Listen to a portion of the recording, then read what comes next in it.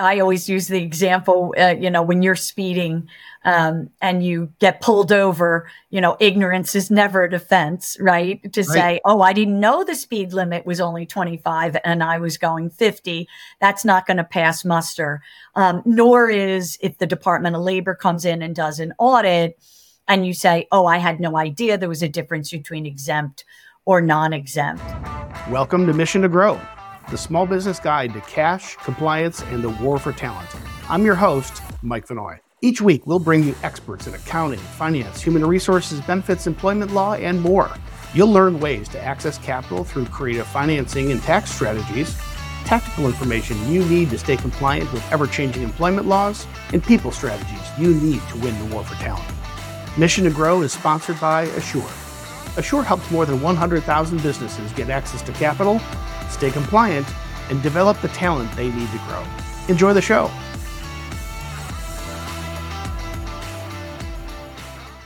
Salaried or hourly? Understanding exempt classifications. Hi, I'm Mike Vanoy, your host of Mission to Grow. This is a really important topic for small business owners, especially mid-size. We're talking laws you must comply with that many don't realize it. Got a super cool guest to unpack this topic for us. She's a SHRM certified professional. For the last 8 years, she's been an adjunct professor at the New York Institute of Technology. She was director of HR consulting for a 58-year-old HR consulting firm in New York. And she is our vice president of HR compliance at Assure. Welcome to the show, Mary Simmons. Thank you, Mike. Okay, so this one's I think deceiving because a lot of business owners think they have a choice here, right? That's why the name of the show is salary versus hourly. But if you're a business owner, if you're a manager, what's the one thing that growing companies must understand about classifying salary versus hourly employees? Yeah, it's a great question. I get asked it all the time. And what the first thing they need to understand is there's a piece of federal legislation that they have to follow, and that's the Fair Labor Standards Act, commonly called wage and hour law. And so they don't have the choice. And a lot of times I'll hear from the employers, but my employee, Mike, wants to be salaried. And I'm like, yeah, but you have to follow these regulations, and they're very specific. So they have to be very careful to follow these regulations that we're going to discuss today. Yeah. So I think this is classic mistake. It's like a lot of times an employer will say, oh, you know what? I just want to even out their pay and make their pay more predictable, right? Or, hey, I want to give them an opportunity for overtime. But this isn't really your decision to make. This isn't opinion. This isn't the employee's opinion. That there are laws that dictate how you classify employees, right? Exactly. And I think the other piece that they need to understand, not to scare people here, but that there's real fines. There's huge fines, right? So if you misclassify somebody, the wage and hour claims right now outtrend your any other kind of claims, right? Anti-harassment gets lots of publicity, but wage and hour outtrends it, 4-1. Yeah.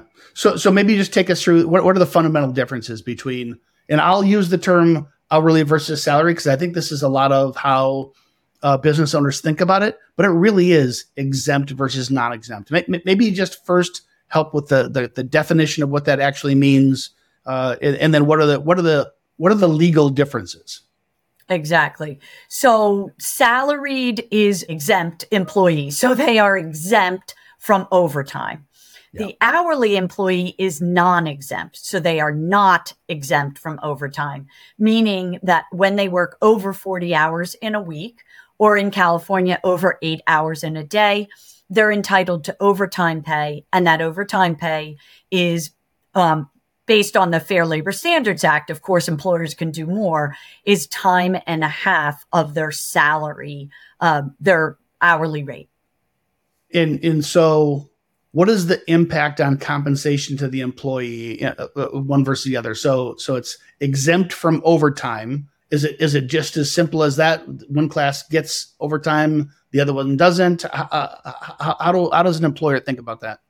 Yeah, so there are a lot of nuances here that we have to think about. So let's just break it down a little bit more. That salaried employee gets a set base salary on a weekly basis, but it's based on their annual salary. So literally, no matter how many hours that employee works, they're going to get the same salary, the same set paycheck once a week. That hourly worker, on the other hand, is paid an hourly rate. And again, that hourly rate is going to be based on either the federal minimum wage, or if the state has a higher minimum wage, the employee has to get the better of that, minimum wage, be it the state or the federal. And so that hourly worker, Mike, gets paid for all the time they work. And this, again, when we talk about how this affects the bottom line for the employer, is we really have to think about getting paid for every hour that you work. And I would even say it's every minute that they work. So as an employer, when you think, oh, Mike left for his shift, but I have an unanswered question for a client, and we call Mike, if he's an hourly worker, he gets paid for the time he's working, even if it's answering an email, answering a call, answering a text, etc. So that's a big difference for employers to think about, because we all know, right, that most times our pay for our employees is our largest expense. That's where an area where so many employers get in trouble in these wage and hour laws, right? Because, correct. Well, the client just had a question, so I just shot him a quick text, right? Well, if they're off the clock and you shoot them a text and they respond to that text, that was hourly work, right? That you 100%. Are legally required to pay them for. And I would, yeah. I think they also get in trouble because they try to, make up, some rules, or maybe not thoroughly understand the rules that we're discussing here, which is that they get time and a half when they work over 40 or over 8 hours in California. Even if the employee says, oh, don't worry about it, Mike, I don't need time and a half because I worked 45 hours. Can I just come in 5 hours late on Monday? So It sounds good to the employer. They think they're making the employee happy. You cannot contract around the law, meaning you can't make up or go awry of these regulations. They have to be followed very specifically. So what are some of the requirements for actually classifying? How does an employer know how to classify employees properly? So when they're thinking about classifying the employee exempt versus non-exempt, there's the first thing that you want to consider. And let's talk about exempt first. The exempt employee, again, is exempt from overtime, and they're being paid a salary in most cases. There are some exceptions, Mike. But for now, let's just focus on that exempt employee. So just a quick thing that I want to tell employers is that be very careful about breaking that exemption. If you have called that employee exempt, don't treat them like a non-exempt employee by saying, oh, Mike, I see that you worked 45 hours. You're such a hard worker. I want to reward you by paying you time and a half for the 5 hours you worked overtime. If it's an exempt employee, what the Fair Labor Standards Act will say is you may break their exemption by treating them like a non-exempt employee and paying them overtime. So be very careful, again, when we're classifying an employee as exempt, treat them as an exempt employee. Right. Can I give a couple of use cases? Tell me Please. if this I'm not getting this right. So Good. If I'm an employer, I have a manager of a retail operation, and they regularly work more than 40 hours a week. Maybe they're regularly 45, 55 hours, sometimes even more during the busy season. And I don't change their pay because it was a longer work hour week versus a short. That's what the exemption is really for. Higher salaries for folks because some of those hours are irregular. But if I have a manager who is just based on the definition of their job, they work a 40-hour week. And I decide to thank them for having, it was a long week this week. And maybe not time and a half, but maybe I decided I'm just going to spot bonus you. Could Wage and Hour come in and say, oh, you bonus people when they work extra hours, you're really treating them, even though it's not time and a half, you're compensating them for hours worked. You just broke the exemption. Am I stretching it too thin there? No, I think that's a really great example, because I do want to say that you can reward your exempt employees, and you can reward them by giving them extra pay when they work overtime.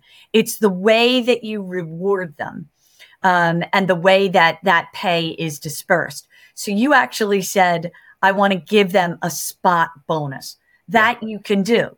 But there's certain ways to do it. And really, I want you to, whether it's my team or other professionals or your payroll professionals that are assisting you with your payroll, you really want to consult with a professional before you do that. It's something that really needs to be done in a very precise way so that you don't break that exemption. So that was a great differentiator to explain to people that it can be done. It's the way you do it so you don't break that exemption. So you're not treating them like a non-exempt person. It's a great example, Mike. And Mary, by thinking about it, this is maybe too rare of a case to be super useful, but just so I understand it, it probably matters whether you're treating that extra compensation is, hey, I'm going to pay you the hourly rate, or I'm going to bonus you based on X number of hours. If you treat the compensation, whether it's bonus or a calculation, if it's based on hours worked, I would think you're on really thin ice.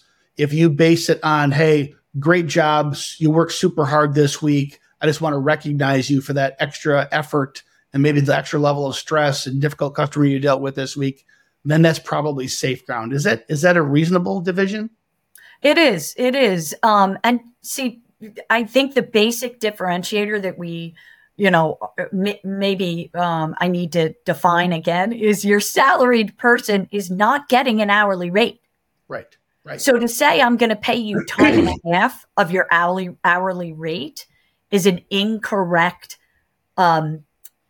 calculation. Right? Because they're working variable hours in most cases. So there isn't that calculation would be very difficult to put your finger on. And again, they are exempt from overtime pay. So that's the basic assumption that you want to work on here. Yeah. So maybe the last thing I'll say on it, and we can move on. Yeah. If you bonus the employee and if you define the criteria, maybe it's certain level of productivity, maybe it's just, hey, happy birthday, whatever, that's the reason, you're probably safe ground. But if you treat that salaried employee and say, hey, your salary equates to this as an hourly rate, I want to pay you time and a half on that, you're clearly treating that person as an hourly employee. That's where you would get in trouble. Correct. Perfect. You're learning. Yeah. You're doing great. I'm a slow student, but I'm getting there. Not at all. I think that's helpful for everybody listening. And then, so let me just go a little bit further. So when we talk about the exempt employee classification, typically the Fair Labor Standards Act has set forth guidelines, and it's usually going to be one of the white collar exemptions. So that would be the administrative, the professional, the executive, or it'll be the computer or the outside sales roles. Now, there are other exemptions that, we have discussed on other podcasts, but we're going to really just try to define the difference between exempt and non-exempt. And those are the most readily used exemptions. So that's the other factor. So number one, they're exempt from overtime. Number two, they're by definition of the Fair Labor Standards Act, they fall under the administrative, professional, executive, white collar exemption, or the computer exemption, or the outside sales exemption. And so when, somebody listening may say, okay, how do I know whether they fall under those exemptions? The Department of Labor has defined duties tests for each of those exemptions. So what does that mean?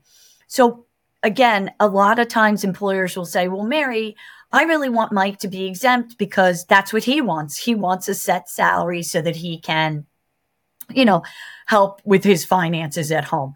Well, that's super nice, but the Fair Labor Standards Act says that we need to follow the duties test. It's the responsibilities that each position has that defines whether or not they're exempt or non-exempt. So, for example, to fall under the executive exemption that I just discussed, which is a very popular one, one of the main criteria for the duties test is that you manage 2 or more people for the majority of your day.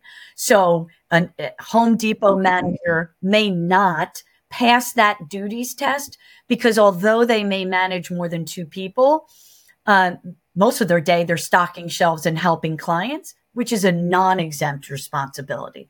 So there's a lot of criteria, definition, and really examination of the duties that each employee does. And let me say, instead of employee, I want to say position, right? Because if you and I are both cashiers, and let's just use, a big box store as an example, if we're both cashiers, if we have the same exact job title, then our job duties should be the same and our exemption should be the same. Now that you could change that if you were a team lead cashier and I was just a cashier, for sure. But if we have the same job title, we have the same job description, and that duties test is going to come out the same for our exempt or non-exempt classification. I think we probably need to dedicate a show to nothing but the details of those categories. Can you maybe just talk a little bit about the most common areas and maybe common reasons why people get misclassified? What are the exemption categories that people think they qualify but maybe don't? Yeah, that's a great question. I think that instead of really looking at the duties that the employee is doing, responsibilities that the employee is doing, and then comparing it to the Department of Labor's criteria is what kind of gets people into trouble, right? I think they think that the job title will drive the exemption. Right. So if I call somebody a manager, they're automatically have the executive exemption. I think the administrative exemption is very misunderstood and rightly so, right? When you hear, oh, there's an administrative exemption, I have an administrative executive, they're automatically exempt, so they're thinking the title drives the exemption. It's right. Those responsibilities that drive that exemption. So that is the misunderstanding. And that's why it does really take somebody who has done this time and time again to guide you and help you. This is probably one of the most important areas and the thing that we spend a majority of our time, because it touches everything that you do in an HR function, right? Because it's how you pay them, how they work, how they're compensated, an evaluation, et cetera. And it protects the company from all the fines that can come if it's done incorrectly. And I'll just say, being, growing up as an entrepreneur myself and, time in corporate America, time as an entrepreneur and both today, I understand the urge to try to slot these things in ways that help the employee and drive the culture you want. I just telling myself, I remember I had an issue years ago where building an inside sales team, and I just didn't want a culture where they felt like they were punching a clock. I wanted them to feel like they were leveling up in their career, and I wanted them to go above and beyond in their effort. And the reality is I couldn't, because wage and hour law is really specific. It says that job there's no exemption. Right. Absolutely. But if it's an outside sales job, now they might actually just work from their home and dial the phone, and it might not even be that much different. But the law is clear: an outside field rep versus an inside rep. The law is clear how you must classify them. Absolutely. It's very clear. And I do think that a lot of times employers want to help their culture by making their employees happy and paying them the way they want. But I also do feel that sometimes an employer might say, well, I'm going to make that employee exempt so that I don't have to pay overtime. And so the last threshold that we have to meet here to classify an employee as exempt is their pay. So very often employers don't realize that for a salaried employee, there's a minimum salary that they have to give. So right now, the Fair Labor Standards Act sets that as $684 a week. Now, many states, California, New York, Colorado, Washington State, I can go on and on and on, have a higher set salary weekly. But the federal FLSA minimum salary for an exempt employee is $684. You cannot classify an employee as exempt and pay them less than that. But even more important that I really want people to understand is that is most likely increasing in April of this year to $1,059 a week. Mike, this is the biggest piece of legislation I've seen, the biggest change in probably 4 or 5 years, because look at those numbers, $684 to $1,059. Mike, this is a big deal for employers. We've been talking about it, you and I. Really need employers to dig in here, do a FLSA audit, which we do for employers all the time. How much is this going to cost you? Are you classifying your employees properly? This is almost twice as much money, Mike. It's a big deal. Yeah. I'm just not seeing enough in the news about this, and I'm scared to death that employers are going to get caught flat-footed here. It's almost March.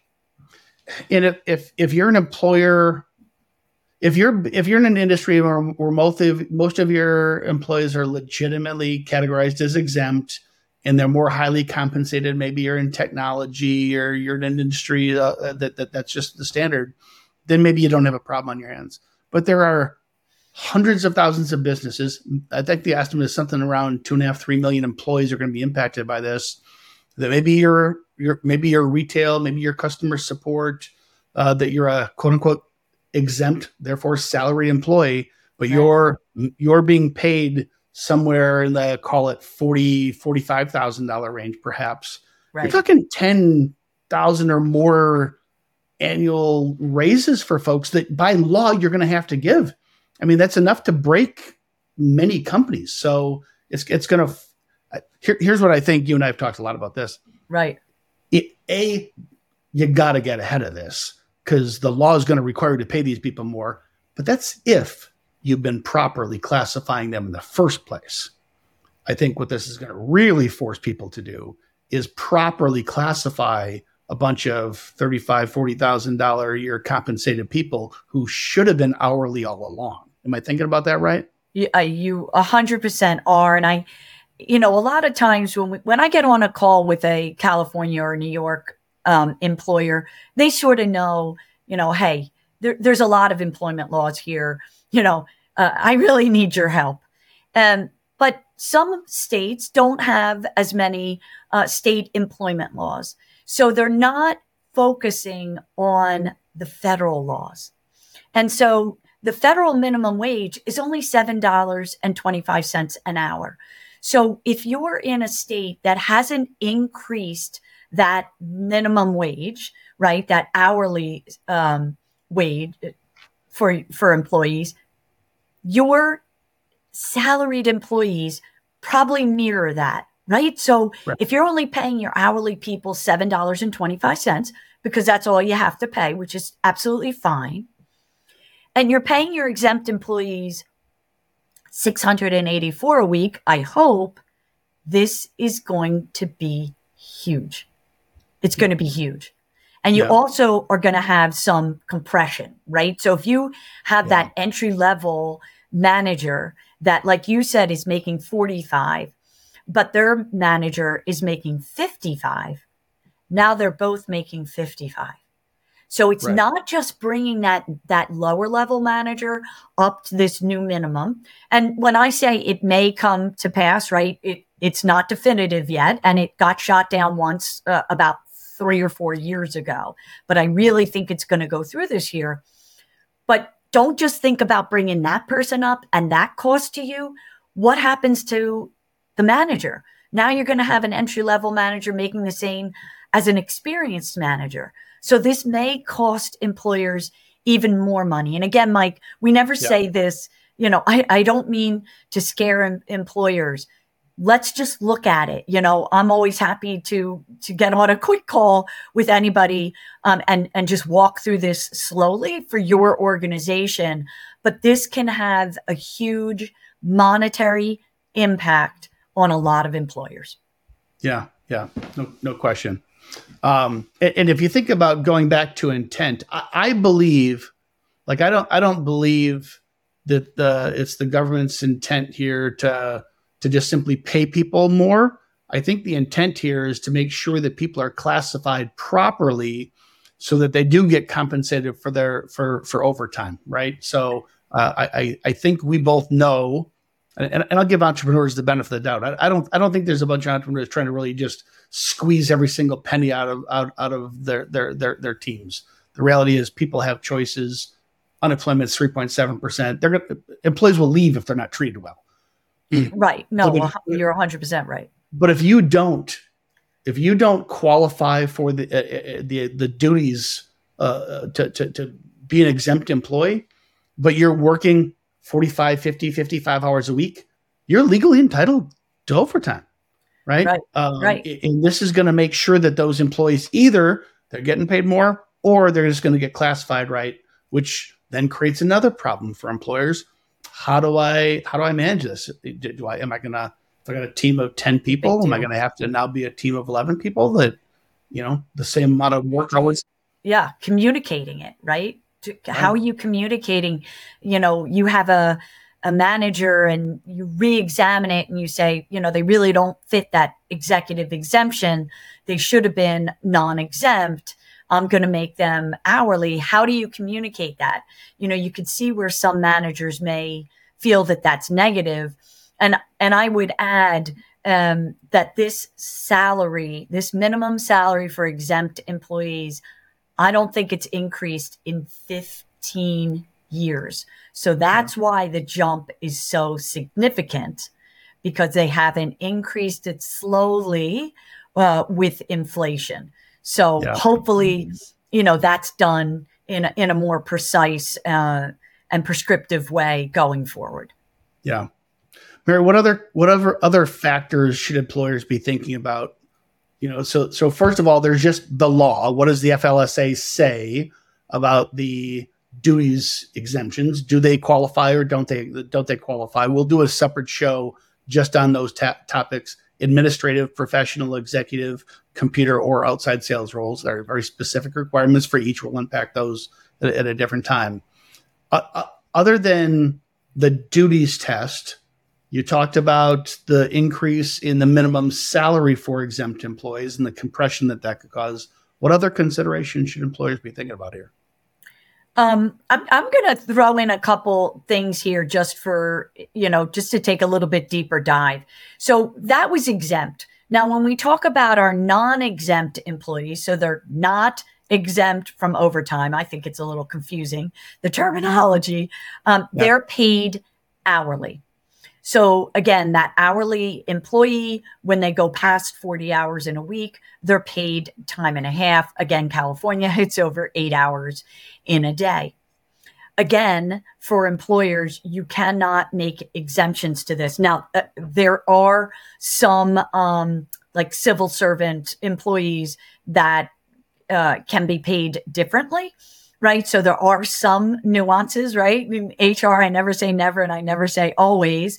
But for the most of the employers out there, you're not making an an exception to this. So you have to follow the minimum salary for your state or municipality. So here in New York City is paid different than upstate New York, and downstate, right? So there's three different salaries. California, same thing. LA can be different from another county. So you have to be really careful that you're paying your employees the exact hourly rate that they should be paid. But I was speaking with an employer the other day who was saying, gee, Mary, overtime is really costing me a lot of money. And I might have to lay somebody off because, it's just not working. They come, it was a heating and air conditioning organization. They drive to my office, they pick up the truck, and then they drive to the work site. So even before they start work, they're not doing anything but driving to, one of the work sites, maybe an hour away. It could be an hour and a half away.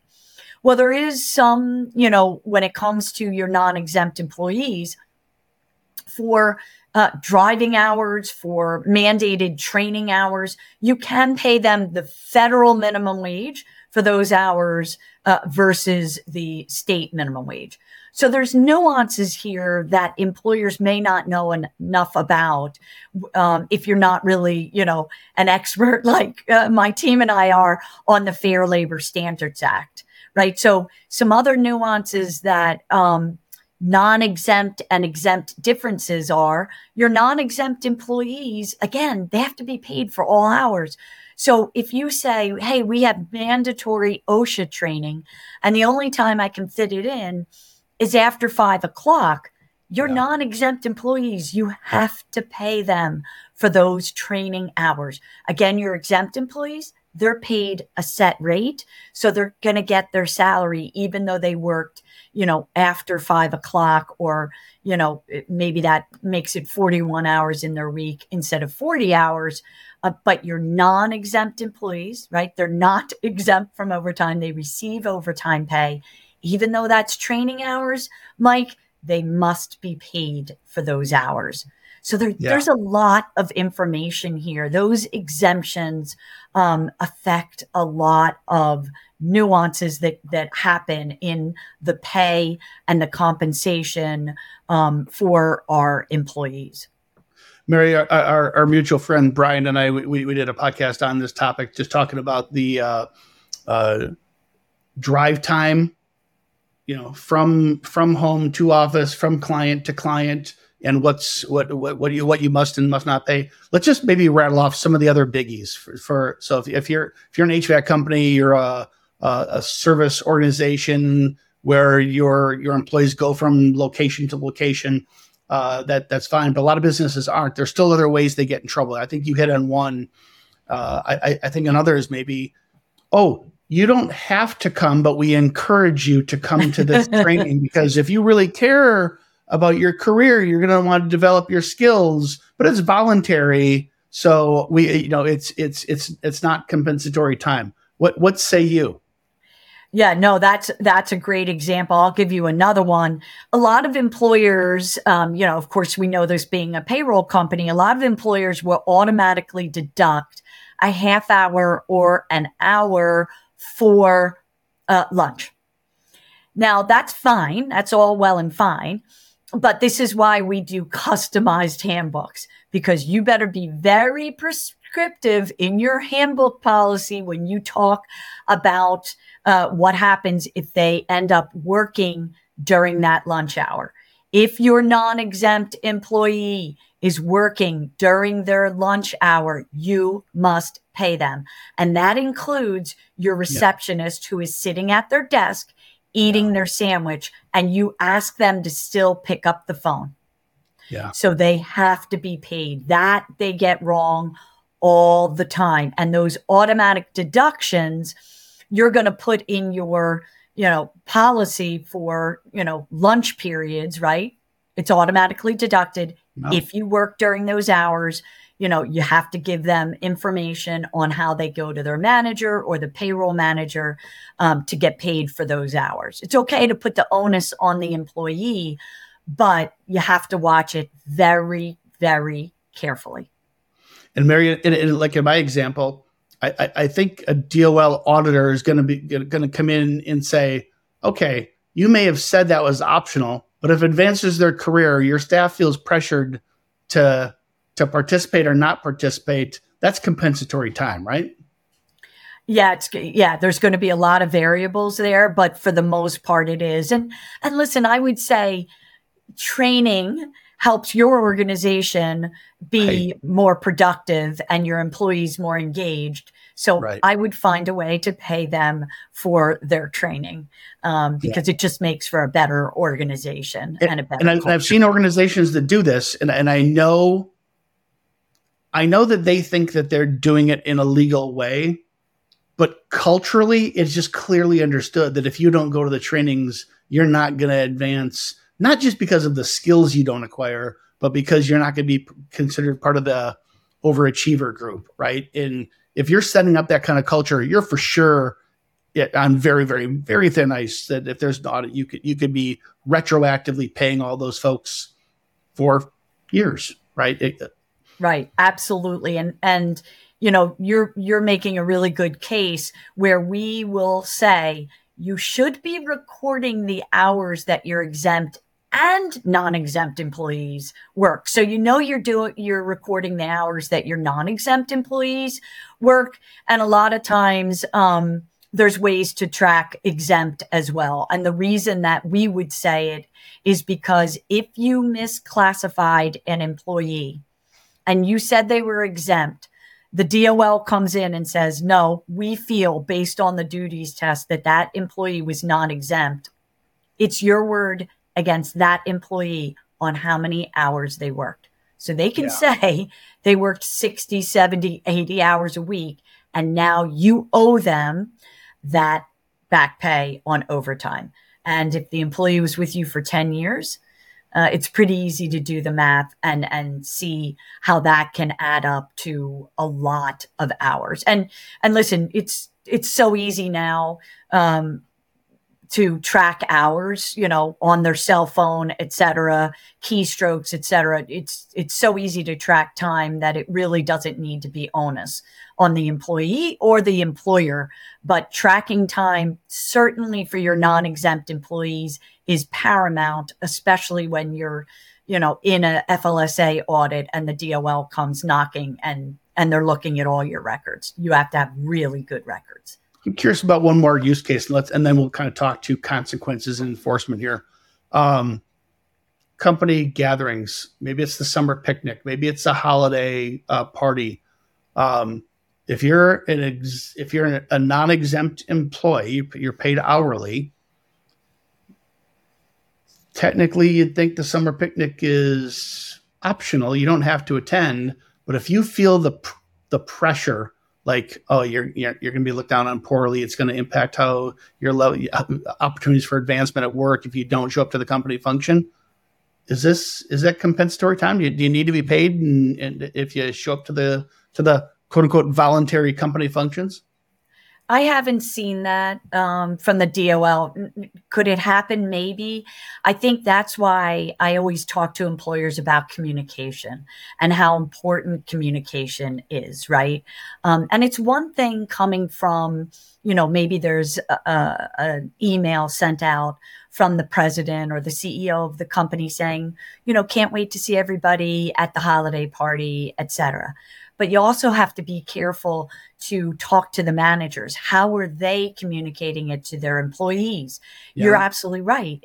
If now your manager says to their employees, you better be there or else, now you've put that employee into a position where they feel it is mandatory and you could get in trouble from not paying them. But if it's communicated in a proper way, and in most cases it's, hope you can come, can't wait to see everybody. And it's not stated in a mandatory way. The employer probably does not have to compensate the employees for doing it. But this is why manager training is paramount. Yeah. They're your feet on the ground, right? They're the ones that are touching your employees. So anytime there's, a mass communication, look, switching your employees from exempt to non-exempt, that's a professional conversation. We want to make sure that it's done professionally and compliantly. So your managers need to be trained by a professional and given a script, because they're not HR professionals. That's not their main job, right? Yeah. So, and just a, little bit of guidelines on, talking to the employees about the company picnic or holiday party, I think that's useful as well. So that's a really good example. Yeah. Okay. Let's talk enforcement and consequence. How do these things usually pop up? Because I give most employers the benefit of the doubt. I think it's very rare that you have an employer who is some Machiavellian smoking cigar in a dark room. How do I take advantage of my employees? These things happen accidentally.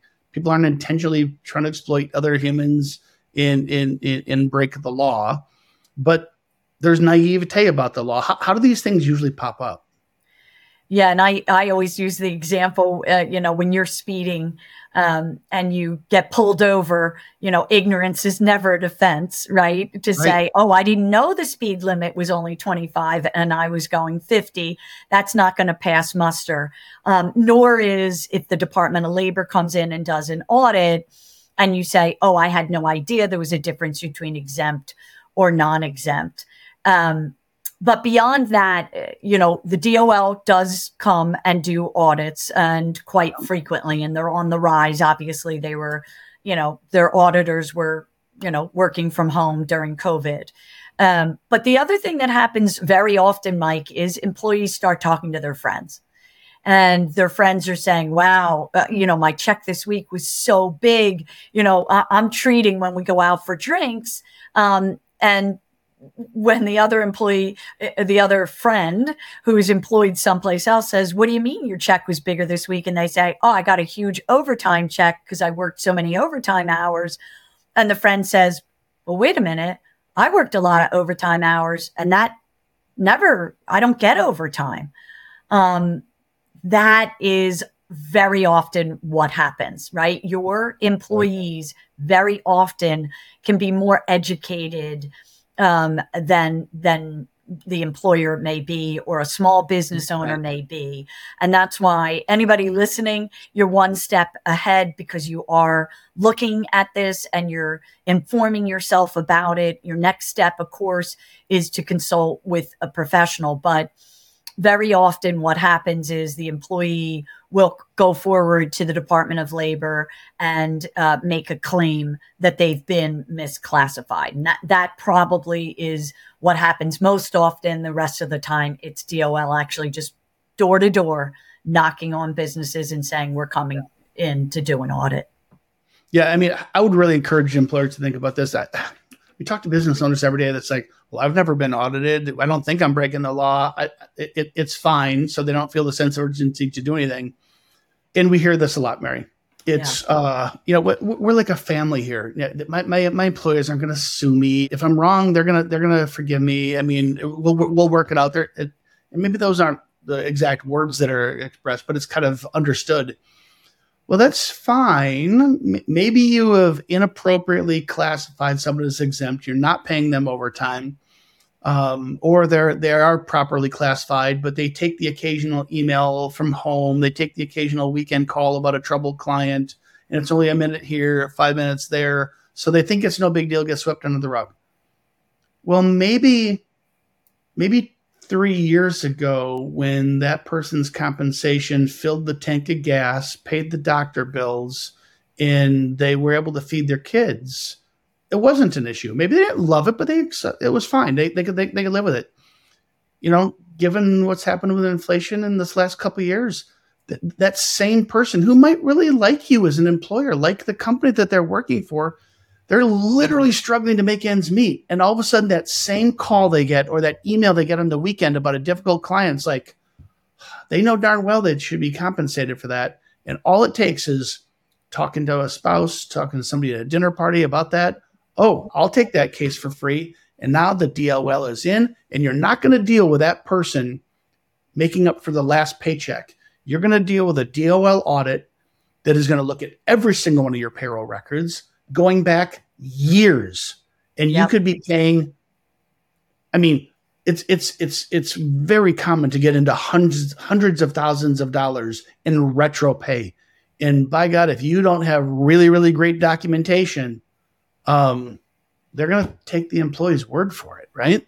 Right. 100%. And listen, we do have a lot of family owned businesses or businesses that have been around for years and years and years. And it feels like a family, even if it's not, just because they have, a low turnover rate and people have been there for years. And I would say, I think to those employers that I'm sure you want to treat those employees properly, right? If you feel like, it's a family, continue that family atmosphere by educating yourself on the classification. Should those employees be exempt or non-exempt? Do they pass that duties test, just so that you can, do right by them and continue the positive culture that I'm sure the employer has, right? So education is probably the most important thing that I would say to employers, to make sure that they have the best culture, but also to protect themselves against these very, very costly fines and back pay. Mary, what's the best thing? So let's wrap this. What is your advice? What's your guidance to employers to get ahead of this, to make sure that they are in fact compliant, and when they have new employees coming in, that they're compliant in these offers? I think the first thing that I'd want them to start with is up-to-date, very specific job descriptions, right? So your job description is what you would take into a court of law to defend yourself from making that classification. Remember the duties test, okay? So the responsibilities that the exempt and the non-exempt employee have is what's going to drive the classification and defend it. So it has to be very prescriptive. It has to be clear. I would include a physical responsibilities. What do they have to do? Right. If it's a manager, how many people they normally manage, and you can give a range, and what those management responsibilities include. So number one, job descriptions that are up to date and very, very, very specific. My, of course, advice is going to be that a professional looks at it and assists you with it. The second thing is to do an FLSA audit. So what does that mean? You're going to do your payroll run. You're going to look at your exempt and your non-exempt employees and how much money they are making, right? And is the exempt employee being paid salary, the non-exempt being paid hourly? And again, there are some nuances there. But, if you have a lot of exempt employees that are maybe below that 684, which is enforceable right now, you need to increase it if they truly are exempt. If not, they're non-exempt, and you just got to meet the minimum wage there, hourly rate. So do those two things. That should be done. That's something we do with employers every single year. So even if this regulation wasn't being increased in April, Mike, that would be my advice, that you do every single year. All right. Very good.